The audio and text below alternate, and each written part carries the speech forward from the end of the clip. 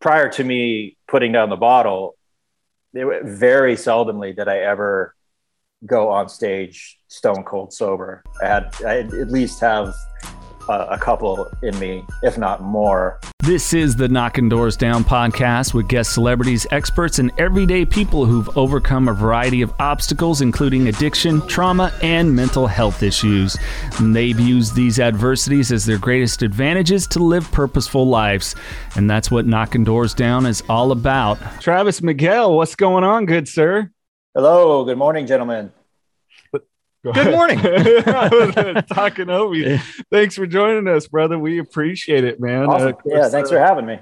Yeah, Travis from Atreyu band I've been a fan of a long time, been able to see live several times. But we're going to jump into some of your mental health and addiction struggles. But where are you at now with it? Like, we've had some long-term sobriety, right? Yeah, I mean, my main vice was the booze. It was, better part of 20 years, it was a huge part of my life. But it's been over 7 years since I've last had a drink. So good for you. Congratulations. Yeah, thank you very much. Thank you. Yeah. That's awesome. So when you started to seek your sobriety, was it rehab? Was it groups, or was your path a little bit different that you just found something else that worked for you? I think my path was a little, I don't want to say different, but I think when you say, I got sober or so-and-so got sober, I think most people kind of just assume that they went into some huge intense program, or they had like this, all these crazy therapy sessions and whatnot. But for me, it finally just clicked. Like I can't keep doing this anymore. I'm dying. And, it had been a long time coming. I remember actually the first night I went like out, not being inebriated. Like I met some friends at a bar, which probably wasn't the smartest thing to do, being, newly off the booze. But, my friends, I was kind of late to show up, and they had a drink, waiting for me. And I told them, I think I'm done. And, they were super supportive about it. They were like, it wasn't like, oh, come on, you can just have one drink, it'll be fine. It was almost like they were all kind of like, oh, thank God, like, dude, like, it's like I said, it's been a long time coming. So yeah, it just kind of clicked. I don't even know if I really hit a bottom, or if there was like any kind of specific event. It just finally, like I said, it clicked in my brain. Like, all right, the bar is closed. So you say a long time coming, like, you've been wanting to stop for a while and it just never happened, or you were just kind of sick and tired of being sick and tired type deal? All of the above. Yeah. I definitely had been wanting to stop for at least a number of years, but I just didn't have the balls to do it. Right. And I remember there'd be many times where I'd be, pouring myself a drink, and in my head, I'd be like, I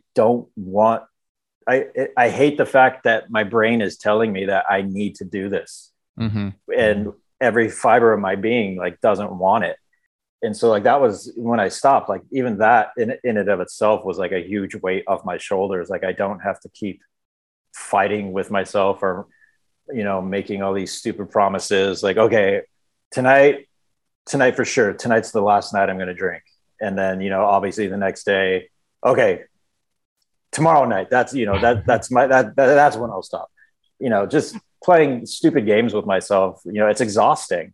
I've always said too, like, it's not a competition, like who drank more in their past or who did more drugs or anything like that. But I've always said celebrities, and especially musicians, because that literally, like, it almost kind of seems like that's in your job description when you're in a band. You know what I'm saying? Is like, for sure, you got to fucking party. So for Jason to get sober, or for like this guy from, Los Angeles who's in accounting to get sober, I'm not saying it's less difficult, but it might be less difficult for them, because as for you, you have fans wanting to buy you a shot, wanting to buy you a beer. Mm-hmm. For Jason and the random dude in accounting, they don't have fans and groupies that are just, shoving it down their throats. Hey, what are you saying? I had a good radio career. I had lots of groupies. You had groupie, not plural. You had groupie.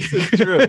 So it was just kind of like, how do I say this without stepping on toes? No, you're nailing it. I don't want somebody to hear it and be like, what the fuck? He doesn't know my life. It was difficult. It's like, I'm not saying it's not difficult. It is difficult, but it's even more difficult for somebody where it's literally in their job description to where, like Motley Crue, they said if they ever saw us having a glass of milk, our jobs would be fucked. You know what I mean? Yeah. It's like, you can't be healthy. So hats off and kudos to you, my friend. Thank you very much. No, yeah, you're absolutely right. And I think like part of my fear in regards to not drinking anymore, that was like a huge part of it. Cause like, I'm not going to lie, some of the best times I've ever had in my life that I remember anyway, was when I was hammered. Sure. Just, out with your boys and just, tying one on, like, it's fun. That's good old days. Right. Yeah. That's why people do it. And I think the fact that if I stopped drinking, like the fun was going to end. Right. That was kind of like in the back of my mind. It was like, fuck, the party's over. Which is a common misconception. Like life doesn't end when you're sober. You know what I'm saying? It's like, right. And not to like Brandon Novak, we had spoken with him and he said he'll go into these meetings and there'll be people saying, my worst day sober is still better than my best day high. And he's like, well, that's fucking stupid. He goes, I've had some of the greatest times of my life when I was high. And then Bam would say the same thing, like alcohol and drugs aren't going to get you anywhere. Be like, we'll tell that to the Lamborghini in my garage and the threesome I had last night. So it's like, Yeah. Yeah. It's very, very true in our world for sure. Well, yeah. And I know I experienced it, having been in radio, and my thing was, here I am. I get to hang out with these guys that I looked up to. Cause I'm a terrible musician, Travis. So I just get to enjoy you guys on stage. But then it was like, my recollection of when you and I met, you guys were the nicest guys, and, and I made buddies with other bands throughout. So then, you're like, cool, I'm welcomed in this world. You know what I'm saying? Right. And I think sometimes we play the part. Did you have that fear that, like, as well, you weren't playing the part then for people and getting sober, that you weren't that fun guy, that you weren't, or whatever thing they could label you with? To an extent, yeah, for sure. When I stopped drinking, I had to relearn how to practically, what feels like everything. Like how to socialize with people, how to associate with people, how to carry myself, like, even just in social situations, like especially those first few months, like I didn't know what to do with my hands if I was talking to somebody, and I get all like self-conscious and just was not comfortable because I was so used to having that social lubricant where I could just, kind of relax. Cause I've always been somewhat of an introvert, and I'm kind of the type of guy that doesn't really speak unless spoken to. So like, the booze would help with that. I could just kind of loosen up and, let my guard down a little bit. And I had to relearn how to operate without that armor, so to speak. 5150 is a lifestyle. We believe in pushing yourself, finding your passion, knowing your dreams, and working hard, always striving to make those dreams a reality. We believe life's too short to sit back and say, what if? Go after it, grab it, and make it happen. Being 5150 is committing to that long, hard road ahead that you know is going to be tough, but the most rewarding. That's living the madness. That's 5150. If you're living the 5150 lifestyle, then celebrate by rocking the goods. Listeners of Knocking Doors Down, head over to 5150ltm.com. That website again, 5150ltm.com. Well, let's kind of jump back. Growing up in the OC area, but what was Travis like growing up? you know, I can really relate to that introvert and not speaking unless spoken to. Yeah, I mean, you know, like I said, I grew up Orange County. I'm still in Orange County. You know, I come from a extremely loving and supportive family. You know, high school, like high school was a very awkward period for me. As with, you know, I would say 99% of teenagers. It's not like, you know, it's not, I don't think any teenager is going to be like, yeah, I had all my shit together and I knew everything that was going, you know. Yeah, I always felt, you know, very awkward, not very comfortable in my own skin.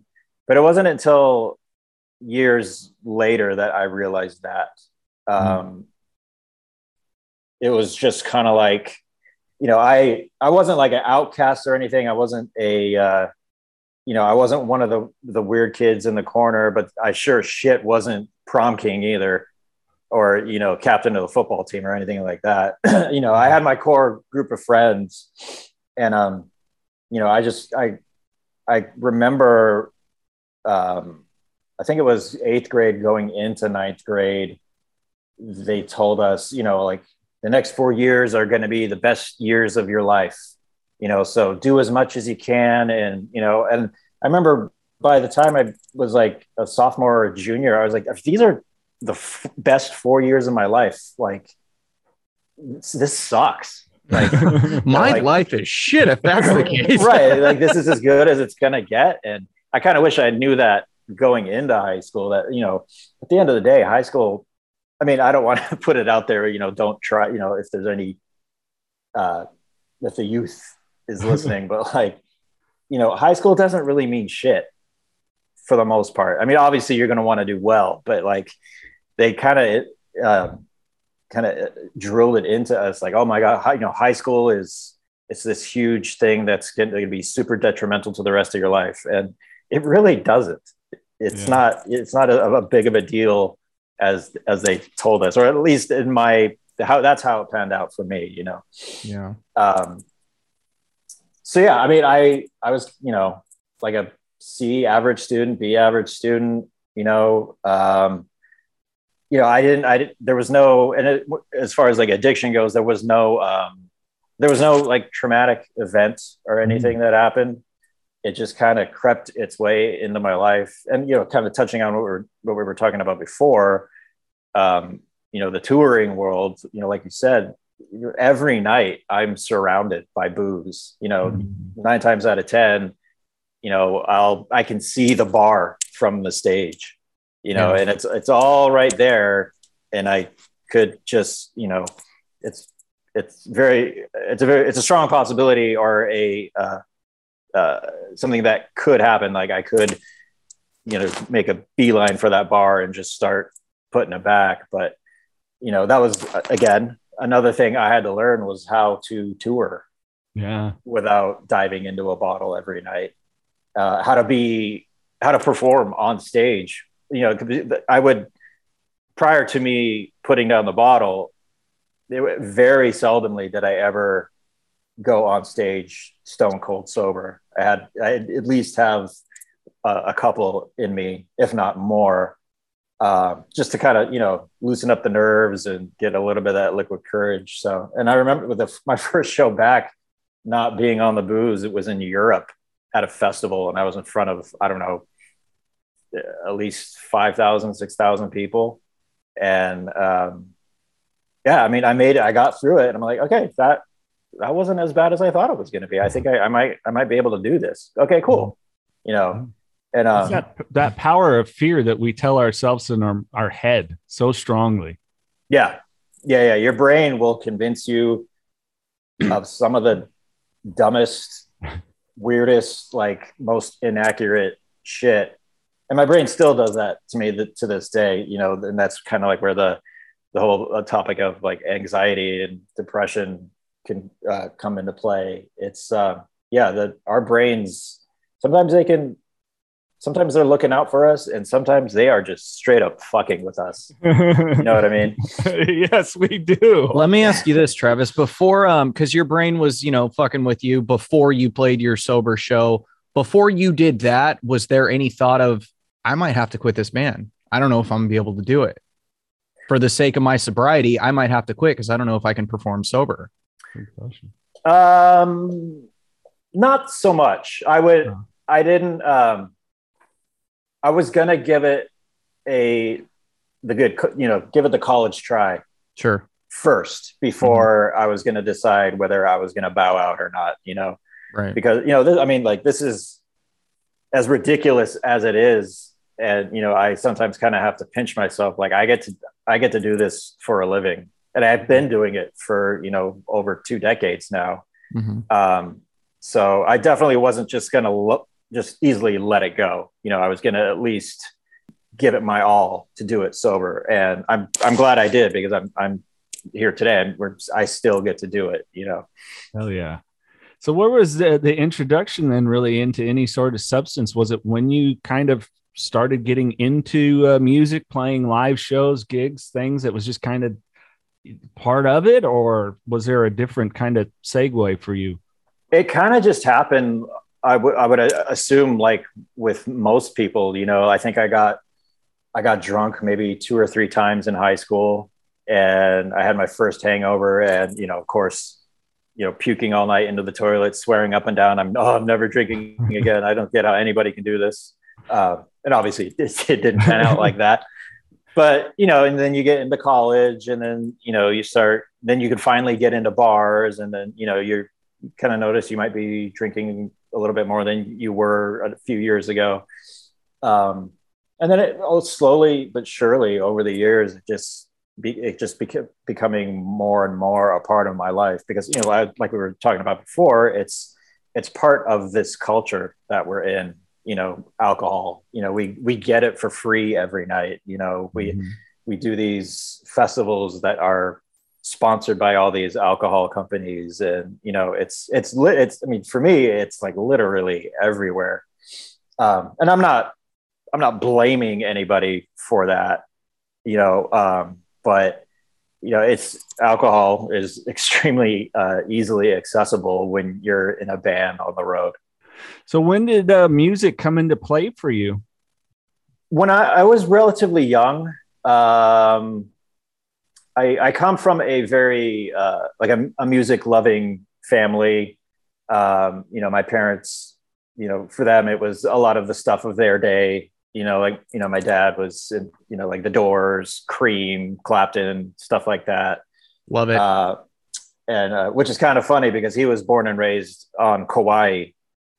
And so it's kind of hard, things arrive in Hawaii much later than they do, in the States. So I'm always kind of curious as to how he actually got those records in the middle of the Pacific Ocean. And my mom, she was part of the whole Beatlemania thing. She brags that she actually saw Elvis when she was young. And my sister, I have an older half sister, and she was a teenager in the 80s. And our bedrooms were pretty much like right next to each other. So I'd be hearing, like Depeche Mode, Culture Club, Duran Duran, Yaz, and like Ecstasy, and maybe even like the Smiths and stuff like that. So I have like a soft spot for that kind of stuff too. But I remember just watching, I think I might have been like 10 or 11, 12, around that age. I saw the video for Metallica's One.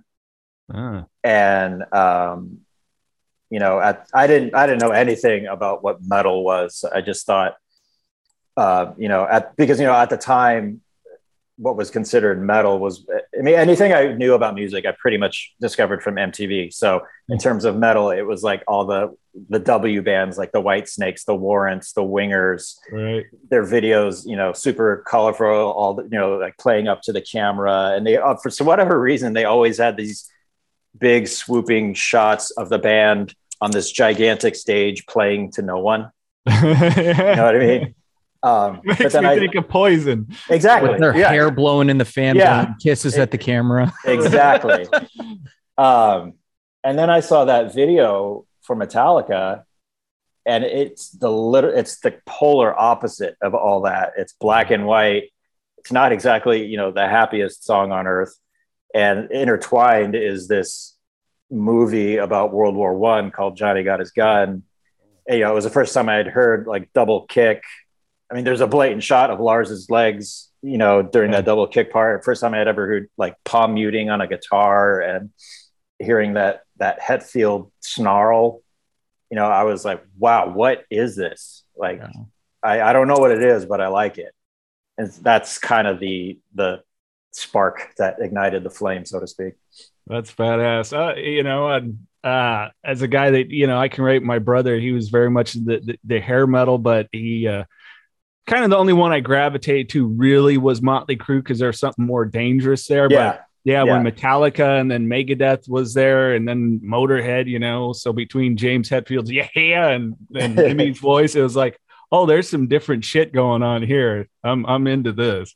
Yeah, exactly. Yeah, like I discovered Metallica, and then through that, you know, obviously you discover of bands who are kind of in the same cut from the same cloth. So like you said, like the big four, you know, Slayer, Anthrax, Megadeth, and then it just kind of got heavier from there. I still am really into like Sepultura and, you know, and then from there I discovered punk and then hardcore, and then, but also too, like I guess I'll call it like my sponge era was in the 90s, where I was just like soaking up everything, you know. In the 90s, it was I mean, if you think about it, it was a very eclectic decade, you know, like even just like that kind of like Lollapalooza attitude of, you know, everybody's invited. Like it's cool to like this style of music, but it's also cool to like this style of music. So yeah, I mean, I listened even at a young age, you know, I gave everything a chance music wise, you know. When did you first start picking up an instrument? Was it guitar first and only, or was there anything else? I picked up guitar, yeah, about the same age, or maybe a little bit after. That after I had seen that Metallica video. I had my sister was dating a guy who played in like punk bands and stuff, and every once in a while she'd drag me along to their rehearsals, and I just remember being amazed as to how loud it is. And it kind of like, it almost like scared me because it was so loud. But of course, when you're that age, the things that scare you also fascinate you. Yeah. You know? So yeah, I eventually picked up, or I started getting guitar lessons, you know, typical, you know, here's an E chord. This is how you play an A chord. And this is a guitar pick, and you hold it like this. And I really just took to it. And I remember, okay, I like the guitar. Maybe I want to try something else. So I think it was sixth grade. I played trumpet. You know, a few weeks go by. I'm like, this sucks. I'm going to stick with guitar. And yeah, I've been playing ever since. You know, that speaking of my parents, they put me on piano when I was younger, and I thought that was such a lame instrument. And that is my biggest regret in the world, is not learning piano. There is no quicker way to get a woman's top off than to go in and just go on the piano. You know what I'm saying? But when you're a kid, it's like, I was obsessed with Guns N' Roses. I still am. So if I'm not looking like Slash or Duff McKagan, then it's just, I don't want to do this. It's fucking lame, bro. I don't fucking care. But piano, right, it's like, damn it. My nephew, he was playing piano. I'm like, bro, trust me. Learn piano, master piano. Just trust me. Like, if it's anything you take from your uncle, master that shit. I don't tell him this word for you. Will be swimming in women if that were the case. But what are you gonna do? You know, right? No, yeah, I'm kind of the same way. I wish I would. You know, now that I'm obviously much older, I kind of wish that I would have at least given a crack at any instrument that came my way, whether it was trumpet or, you know, I remember I initially really wanted to play drums. Yeah. Just because there's something very appealing about just bashing away at something fucking loud and all over the place. Yeah, exactly. But drums are expensive. Again, you know, they're obviously extremely loud, and we just didn't have the room in the house that I grew up with. And, you know, guitars are much cheaper. You can carry them with you everywhere you go. And yeah, it was just kind of just out of convenience. But yeah, looking back on it, I kind of wish I had tried different instruments, whether it was be piano or,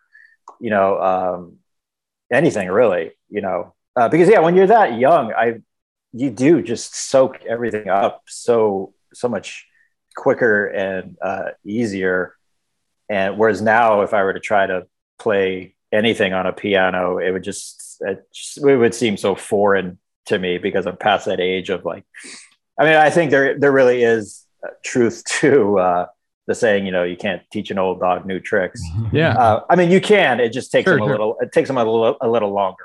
Yeah. Well, if you see my ass, 33 years old practicing Mary Had a Little Lamb, it's pathetic as opposed to, but if you see a guy my age at, we're at a gathering or something, there's a piano and you just start busting out Tiny Dancer. You know what I'm saying? Like it would just be incredible. And they'd be like, oh my gosh, who is that? And not to mention a lot of badass people played. Like I fucking love Freddie Mercury and him on the piano. Oh my gosh, it's just incredible. Axl Rose, he plays the piano. It is not a lame instrument. And I wish I would have thought that when I was a kid, damn it. But like people like Metallica and Guns N' Roses fucked that up for me because I didn't see any pianos till later. Pianos came later with like Estranged and stuff like that with Guns N' Roses. So it wasn't until later. Yeah, but there's always room for some piano somewhere. Sure, absolutely. So we're rolling with guitar. You're in Orange County where so much great music came out of there, especially, when I think of it, I think of punk and ska and stuff in that genre, which I'm sure was going on around you at that time. But when is it that you decide, hey, I'm going to get into a band? In high school, I really wanted to be in a band. I didn't necessarily, I wasn't, aiming for superstardom or anything like that. I just wanted to like plug in and play and be loud. And I remember if I could just play one show, at the Showcase Theater out in Corona or wherever, I can die happy. So like high school, I'd, hook up with a few people here and there, nothing would obviously like most high school bands, they don't really ever amount to anything. And, just playing around. And then I ended up working at Hot Topic. I worked there too. hey, alumni. Yes, sir. And I had met our Atreyu's former singer, Alex. Yeah. And we hit it off really well. And he knew that I played guitar. And he said, and I had already heard of Atreyu just because I was aware of the Orange County hardcore scene.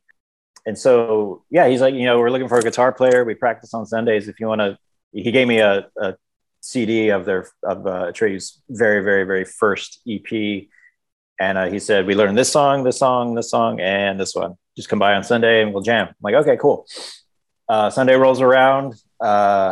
We jam. Like these, I'm coming in as a complete stranger. I don't know any of them. Mm-hmm. And we jam, and we hit it off really well. And they were like, okay, well, I guess we'll see you next Sunday. And I'm like, I guess I'm in the band. Like, okay, cool. And see you later, Hot Topic. No, that didn't come till much later. But yeah, and then we just started playing more and more shows in and around Orange County. I remember our first show in Las Vegas. It was like mind blowing to us to be that far away from home, which is not really all that far. It's like 4 hours away from Orange County, obviously. But to us, that was a huge deal. Like, oh my God, we're not even in California and we're playing the show. This is awesome. So yeah. And then Victory Records came knocking, signed a deal with them. At the time, I was kind of apprehensive about actually, carrying on with the band because, I was about to finish college. I went to Cal State Fullerton for communications, and I had about a semester left. And it came down to, I either have to go this route or I have to go this route, and clock's ticking, and I got to decide pretty soon. I was extremely torn. I didn't know what to do. Like, should I do the sensible thing and, finish school, attempt to do the 9-to-5 thing or whatever, however that pans out, or should I go after this thing that is so ridiculously like unlikely to happen? Because even at a younger age, I knew like quote unquote making it in music, whatever that means, chances are pretty slim. Not that I didn't have any faith in the band, but it was just like, cool shit like that doesn't happen to me. Right. So why would I assume that this is any different? But and I talked to my parents, and I was pretty convinced that they were going to try to steer me to go down the more sensible path, but they kind of like threw me for a loop, and they were like, go out on tour, go record this album. If it doesn't pan out, who cares?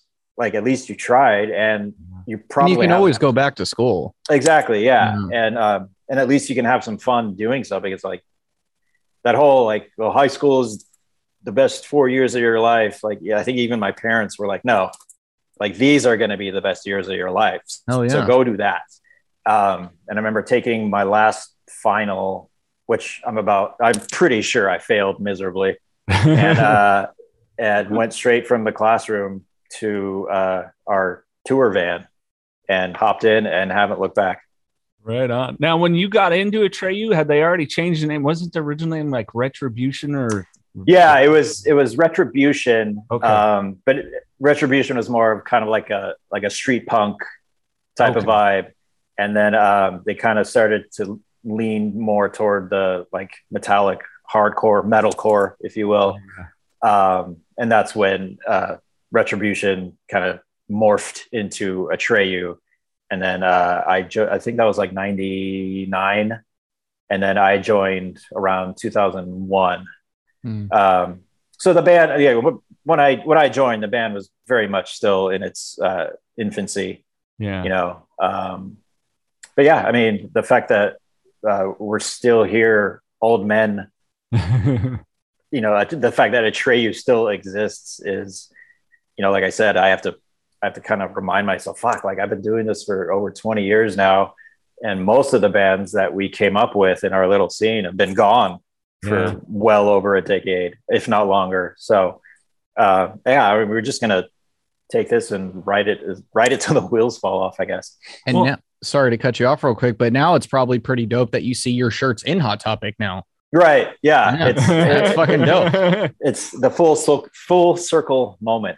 I remember working in Hot Topic, and I hated it because retail, nothing against Hot Topic. I just hated retail. Yeah. We were putting the shirts in the little plastic things. I forget what they're called. And we're, hanging them up on the walls.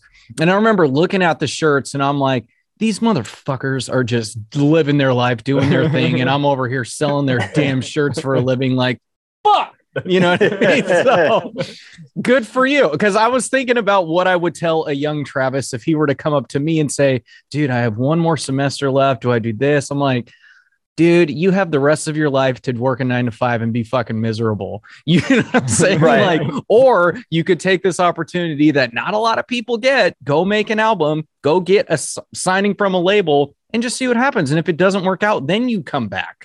Right. So I'm glad you did what you did, and as I'm sure as you are too, because now here we are. Yeah, there's definitely times where I kind of have that what if. Sure. What if I had not carried on with the band, or where would I be now? Would I be, would I have a life similar to what I have now, or would it be drastically different? Would I be somewhere else? Sometimes I lie at bed at night thinking about stuff like that, because the hamster in the wheel in my brain just keeps going and going and going. I'm like, oh my God. Our anxiety gets us thinking weird shit all the time. Exactly. Yeah. In March of 2020, Carlos Vieira, owner and founder of KDD Media Company, wrote a memoir about his own personal struggles entitled Knocking Doors Down. In his book, he relives his experiences as a drug addict and the ultimate path that helped to save his life. 100% of all sales of this book are donated to the Carlos Vieira Foundation's Race to Be Drug-Free campaign. Go to kddmediacompany.com to pick up a copy for you or a loved one in need of inspiration and motivation. Also available on Amazon in hardcover, paperback, and ebook.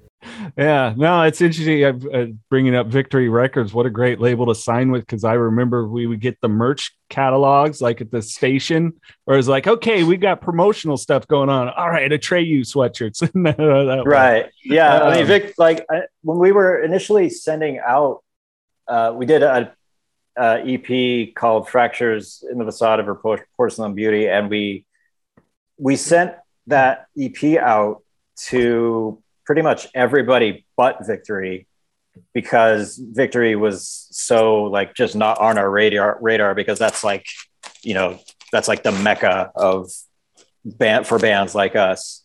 Yeah. And somehow through whatever avenues, somebody at Victory got it and then hit us up and said, would you like to sign? And, for us, that was like winning the lottery. I mean, granted, we were all extremely young and naive back then, because we, fast forward a few years later, we had our problems with Victory, as have many bands. Sure. But yeah, I mean, the music industry is never smooth sailing for the most. There's always hiccups and bumps that you're going to hit in the road. But all in all, I mean, we've pretty much come out unscathed. We're all still alive. But, that's a plus, obviously.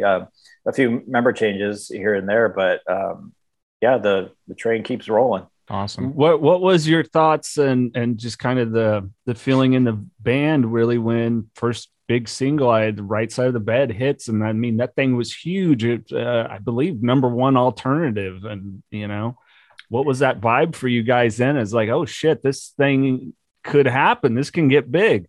It was exactly that. It was, wow, like people like us.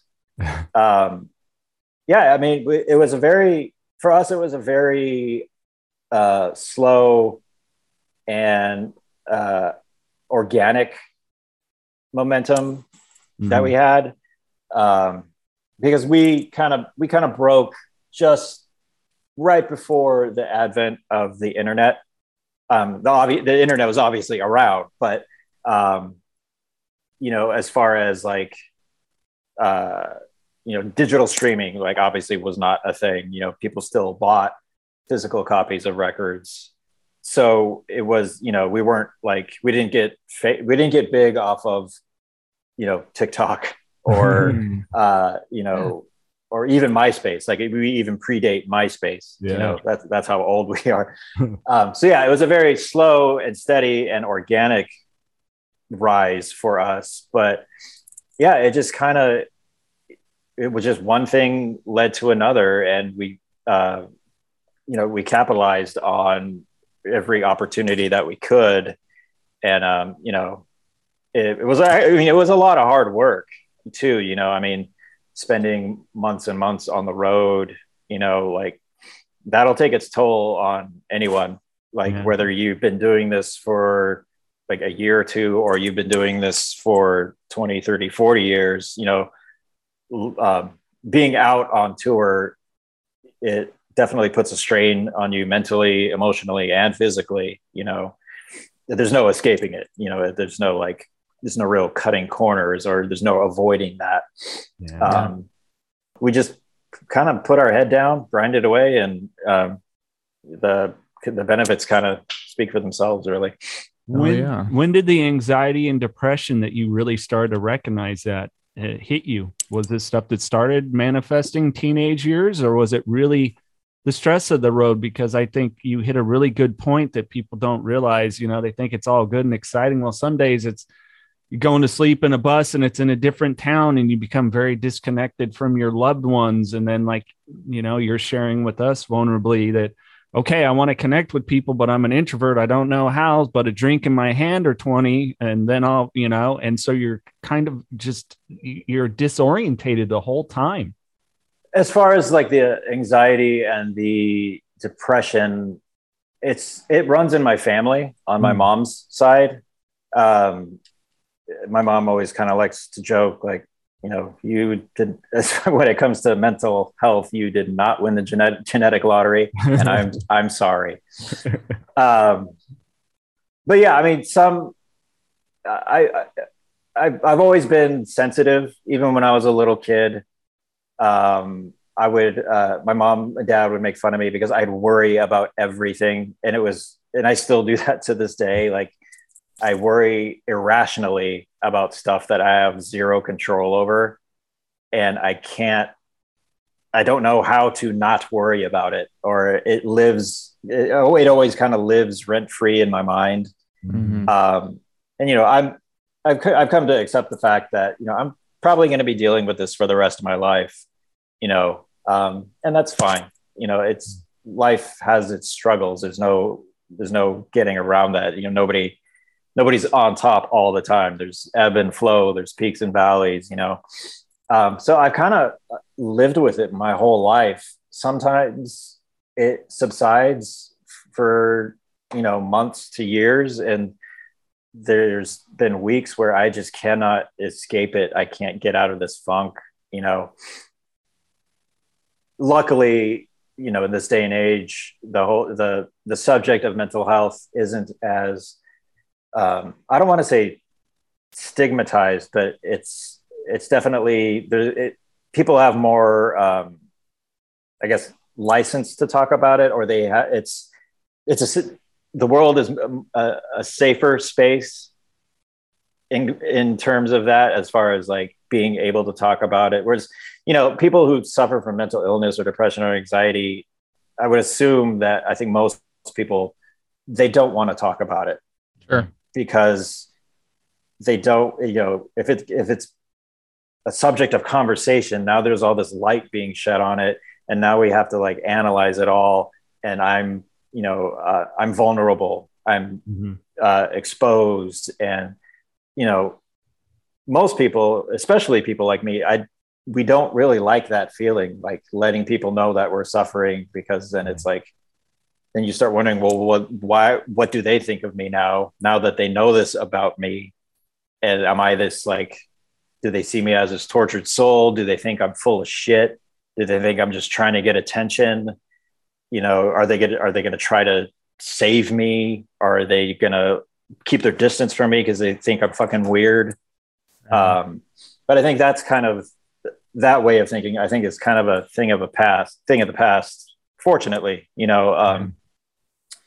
and social media too, there's all these, I mean, like I look at, teenagers nowadays, like I have no clue what it would be like to be a teenager in this day and age. All the pressures that they have to go through, like, teenagers will be teenagers, like, trivial, mundane shit that we see as adults. It isn't like that for them. Like, how many likes you get on this photo that's a huge deal to a teenager, or how many followers you have, it's like, to them, it's like a hard, solid number as to how popular you are. Right. So yeah, I mean, I can't imagine what it's like to have to deal with that as a teenager in this day and age. Like, I mean, I can barely deal with it now, and I'm in my 40s. I totally get that. But in their defense, what I would say on that is, as far as a teenager nowadays dealing, because when I had anxiety, I didn't know what it was. I thought something was wrong with me. I thought I was sick. I need to go to the hospital. And when I had a full-blown anxiety attack, I drove myself to the hospital.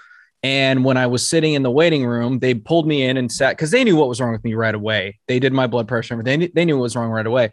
So I'm sitting there waiting for the doctor, and 30 minutes go by and I'm still not dead yet. So I'm like, okay, well, I'm not having a heart attack. So that's good news. And it was just an anxiety attack. So going back to the teenager thing, I feel like social media aside, which is huge in itself, and I totally get what you're saying, but social media aside, it's like, if you have anxiety or you're depressed, it's okay now. It's cool to talk about it. It's good. Right. But when I had it back then, I told nobody. Not because I was ashamed of it, just because I didn't think anyone can relate to it. It's Right. like, hey, do you ever have a tough time breathing? You ever feel like a fucking elephant's on your chest? No. Oh yeah, no, me either. You know what I mean? Right. But of course I did. Yeah. But so like you have people like Dak Prescott, Ben Simmons of the NBA, like they're all very big in mental health and they're very cool to like. I mean, not me. I fucking hate the Cowboys, but you get what I'm saying. So Right. it's just like, so that is a plus that teenagers have nowadays. But I get what you're saying. Like the women have to be as pretty as this girl on TikTok or as pretty as this Instagram influencer. So I totally get that. And there is a tremendous amount of pressure. And so, yeah, I see your point with that too. Yeah. But at the same time, mental health is so much more open now. It's okay to talk about it rather than just like, I think I'm dying. Like something's wrong. And if something isn't wrong, I don't want to put any thoughts in your head or triggers, but this is the kind of shit that I think about. You ready? Right. Exactly. I don't know if I'm having a heart attack. This is just an anxiety attack. But what if one day I am having a heart attack and I think it's just an anxiety attack? Like, fuck, I don't know. Right. And then that, even that in and of itself, the going back and forth Sure. will cause more anxiety. Exactly. So you can hear my anxiety. I'm literally walking you through this is the shit that goes through my head when I'm just laying down trying to sleep. Yeah, it just snowballs. What if one day it really is a fucking heart attack and I just lay in bed and don't wake up? Right. Well, and I think to touch on the social media is that, and lots of us that struggle with the anxiety, depression, whatever it may be, is seeking an outside solution to cure inside feelings and not having the emotional maturity or mentorship or guidance around us to let us know that like, hey, fulfillment's an inside thing. It's not an external thing. And 1 like, 10 million likes, it's not really going to change it if you're always gauging. Cause then, this post got 50, that got 5,000. What the heck? Right. Yeah. So it's I just chalk it up to algorithms. Right. It's all numbers. That's what I chalk it up to. It's all ones and zeros. Yeah. How is it now? Like with of course, of being a married man and family man, like the misses, like in types of situations like that. Sometimes I know for me being in a relationship that's a place I can lean. How important is that for you? It's when I first stopped drinking, my wife was 100% supportive and behind me. And then, eventually a few years later, or actually I should say a few years, but actually just a number of months ago, she decided to stop too, because, it just wasn't really doing anything. Like, we rarely ever go out, so it's like, well, why am I just going to sit around in here and drink this Chardonnay? It's like, it's stupid and pointless. So, we're kind of going, or I should say like, she had just quit, like she had to go through the same kind of like readjustment period too. So it was kind of like, I was kind of throwing out little nuggets of knowledge that I picked up along the way as far as, what I do to kind of like, cause she's very much a lot like me, kind of introverted, almost, she makes fun of herself because she has like a bitchy resting face, but she's not like, hi, how are you? She feels just as uncomfortable as I do in social situations. So it's kind of like, we have each other's backs in that aspect. But also too, but like, our families and our friends too, have been 100% supportive as well, which is huge, because, some people, or I would assume most people when they're trying to go through that transition, you can't just do it. I mean, you have the only person that's going to do it is you, but you do need that support. Yep. Whether it's somebody, cheering you on, or, if you're feeling like you might slip up or whatever, it's good to have somebody to kind of talk you down from the ledge. Yeah. So you never did a 12-step approach or anything like that? No. I went to AA meetings off and on for about a year or so. And I totally understand how somebody who's in addiction, like they need that in their life. You know, some people will go to 2-3 meetings, if not more, a week, like clockwork, because you know, that's what helps them, and that's awesome. For me, I just didn't really. It's not like none of it was clicking with me. It just felt like it just felt kind of unnecessary for me. Sure. And I'm not opposed to going. You know, if somebody were to invite me to a meeting, you know, hey, there's an AA meeting I'm going to. If you want to cruise with me, you're more than welcome to. I'd be like, yeah, I got nothing to do. Why not? Cool.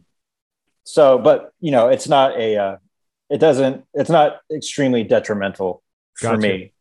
I think, you know, when it finally did click in my brain that I have to stop, I think that's when I kind of realized, like, if I don't stop, I've got a lot to lose, and I don't want to.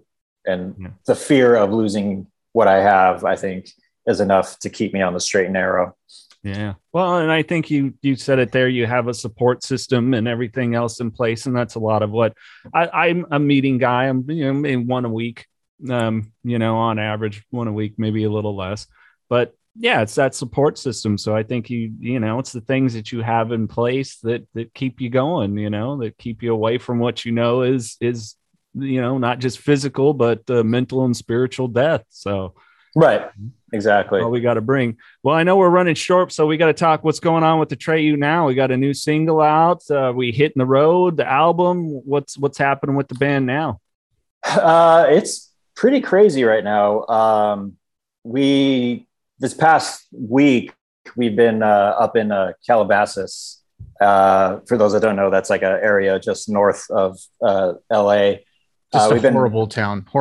70 degrees all year round. It's dirty.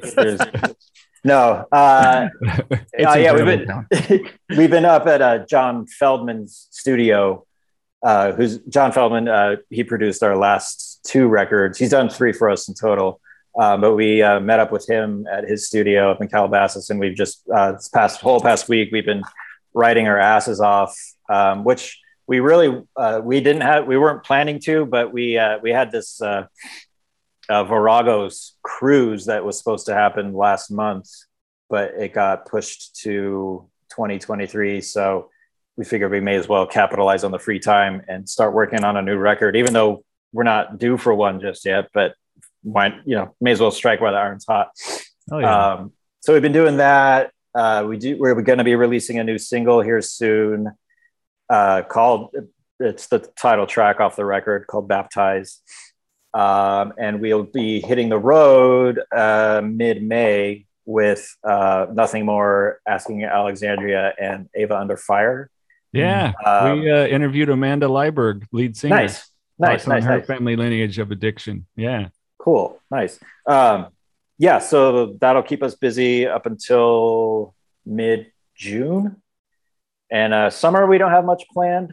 I think, if anything, we'll probably be writing again. And then hopefully fall, if everything goes right, we'll be possibly going over to Europe. Right on. For the first time since 2019, I think 2018. So yeah, we're long overdue for a trip overseas. So we are not bored. Right on. Well, hopefully if you're up in our area, we'll be able to come see you play. Absolutely. All right. Well, Travis, man, we appreciate this so much. We like to jump into some random questions before we leave you kind of with the final words of encouragement, so to speak. Mikey, you want to go first? Sure. Travis, if you could have dinner with anybody in the entire world, living or dead, who would it be? Tom Waits. Really? Tom Waits. I've always just been a fan of his weirdness. Like a lot of people, there isn't a lot of people that can pull that off, and he can, and he's been doing it for decades. And I would just love to. I wouldn't even have to have dinner with him. I'd just love to be a fly on the wall, sure, at his dinner table, just to see what kind of crazy ass stuff would be said. Top 3 favorite guitarists. Ooh, that's tough. Jerry Cantrell from Alice in Chains. Oh man, Andreas Kisser, Sepultura, and I'm just gonna say Stevie Ray Vaughan. Hey, Yeah, I mean those are guitar players that if they played just 2 notes, you'd know who they were. Yeah, you wouldn't have to actually see them. That's how like stated and nuanced and signature their playing is, for me anyway. Yeah. Right. Was there an influence from them on your playing? Of course, Stevie Ray Vaughan. I mean, that amazing right hand, and I mean, well, both hands, but Right. I wish I could play like that.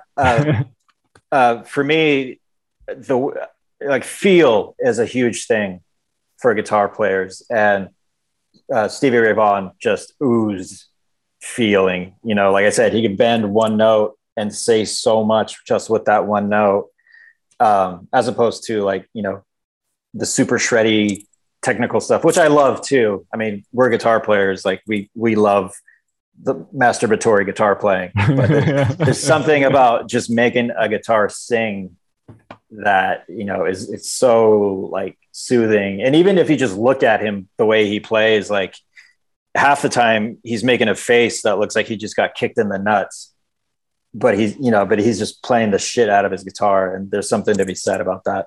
Absolutely. Top 3 favorite movies. Oh man. Okay, I'm a huge Star Wars nerd. Yes. And I have been my whole life. So, and even then I'd have to pick one out of that whole series.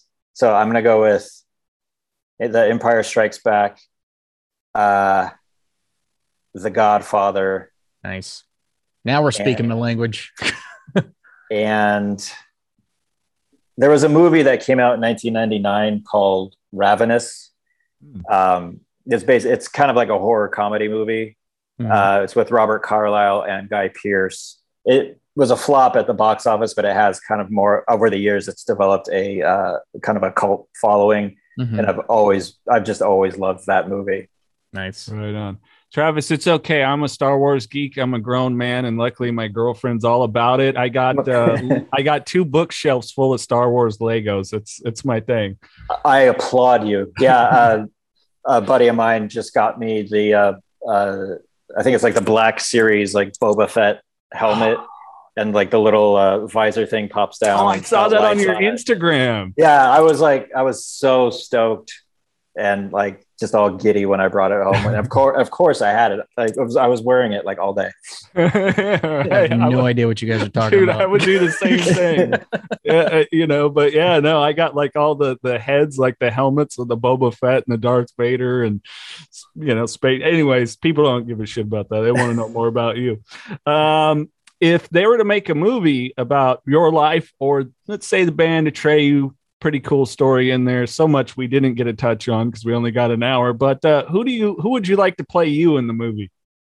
Oh man, that's tough too. Well, I mean, the go-to answer for every dude is Brad Pitt. He is a fantastic actor, obviously, but I would go with probably Michael Shannon. Oh. I've just been a huge, I forgot what the movie was where I first saw him, but I think it might have been the Runaways movie. But yeah, ever since I saw that, I will watch anything that he's in. I could see playing you if they cut their hair. Mark Ruffalo. If he cut his hair, I could see that. I'll take that. I was thinking Oscar Isaacs. Give you a Star Wars connection. I'll take that as well. Mikey, you got one more? Yes. Let's do one more. If you can pick any superpower, what would it be? Man, flight would be cool, obviously, or like teleportation or mind reading or like super strength. But like, if I could, I would have the power to just point at somebody and give them explosive diarrhea right there on the spot. It's so funny you said that, because Jason had a similar one, and I thought you were going towards Jason's route and then took a very hard left turn. Jason wanted to be able to point at people and heal them. You took a pretty hard left turn with the diarrhea, but I like that. It's because it's like you're very rude. Enjoy your diarrhea. Exactly. Like somebody pisses you off or is doing something stupid or terrible. Like you have diarrhea right now. You're not like hurting them. Sure. No, of course. You're really ruining their day. Yeah. Right. They're gonna shit their pants in front of everybody. Exactly. Yeah. So I like it. I think that would come in handy, especially, like if somebody. I thought we were going down a sweet path, like a nice gentle path, and then just bam, left turn. we got to dirty it up a little bit. Just shit their pants. You're a shit person. Here you go. Oh, Travis, man, that's the best. If we had awards for this podcast, best left turn, Travis and Miguel with the shit your pants super. You're welcome. How do I ask you now to leave us with words of encouragement after that one? Don't shit your pants, people. Words of encouragement. Or at least try to avoid it. Carry baby wipes. If people that are listening, struggling with maybe a substance abuse issue or a loved one or their own mental health or that of a loved one, what kind of words of encouragement might you lend? I would say the worst is sometimes not that bad. It might not be as bad as you think. And brighter days, I can pretty much assure you that brighter days will come. It might not be today. It might not be tomorrow. It might not be next week. But things will get better. Like I said before, life, it has its peaks and valleys. It has its ebb and flow. It has its push and pull. And we all go through it to some extent. And, do what you can to get through the tough times, and do enjoy the good times when they come around, because neither one is there forever. They will always kind of go back and forth and trade places, and some might stay longer than others, and just kind of roll with the punches and enjoy it while you can, because we're not here for very long in the grand scheme of things. Absolutely. Yes, sir. Hey, Travis, thanks, man. This has been an honor and a pleasure. Oh, awesome. Thank you so much for having me. Hey, Mikey, you got anything else? No, I'm going home. On that note, keep knocking doors down, people. This podcast contains the views and opinions of the Knockin' Doors Down hosts and their guests to the show. The content here should not be taken as medical advice. The content here is for informational purposes only. And because each person is sharing their unique perspective, please consult your healthcare professional for any medical questions. Views and opinions expressed in the podcast and website are our own and do not represent that of our places of work. While we make every effort to ensure that the information we are sharing is accurate, we welcome any comments, suggestions, or correction of errors. Privacy is of the utmost importance to us. For those wishing anonymity, people, places, and scenarios mentioned in the podcast have been changed to protect confidentiality at the request of certain guests. This website or podcast should not be used in any legal capacity whatsoever, including but not limited to establishing standard of care in a legal sense or as a basis for expert witness testimony. No guarantee is given regarding the accuracy of any statements or opinions made on the podcast or website. In no way does listening, reading, emailing, or interacting on social media with our content establish a doctor-patient relationship. If you find any errors in any of the content of this podcast or blogs, please send a message through the contact page. This podcast is owned by KDD Media Company.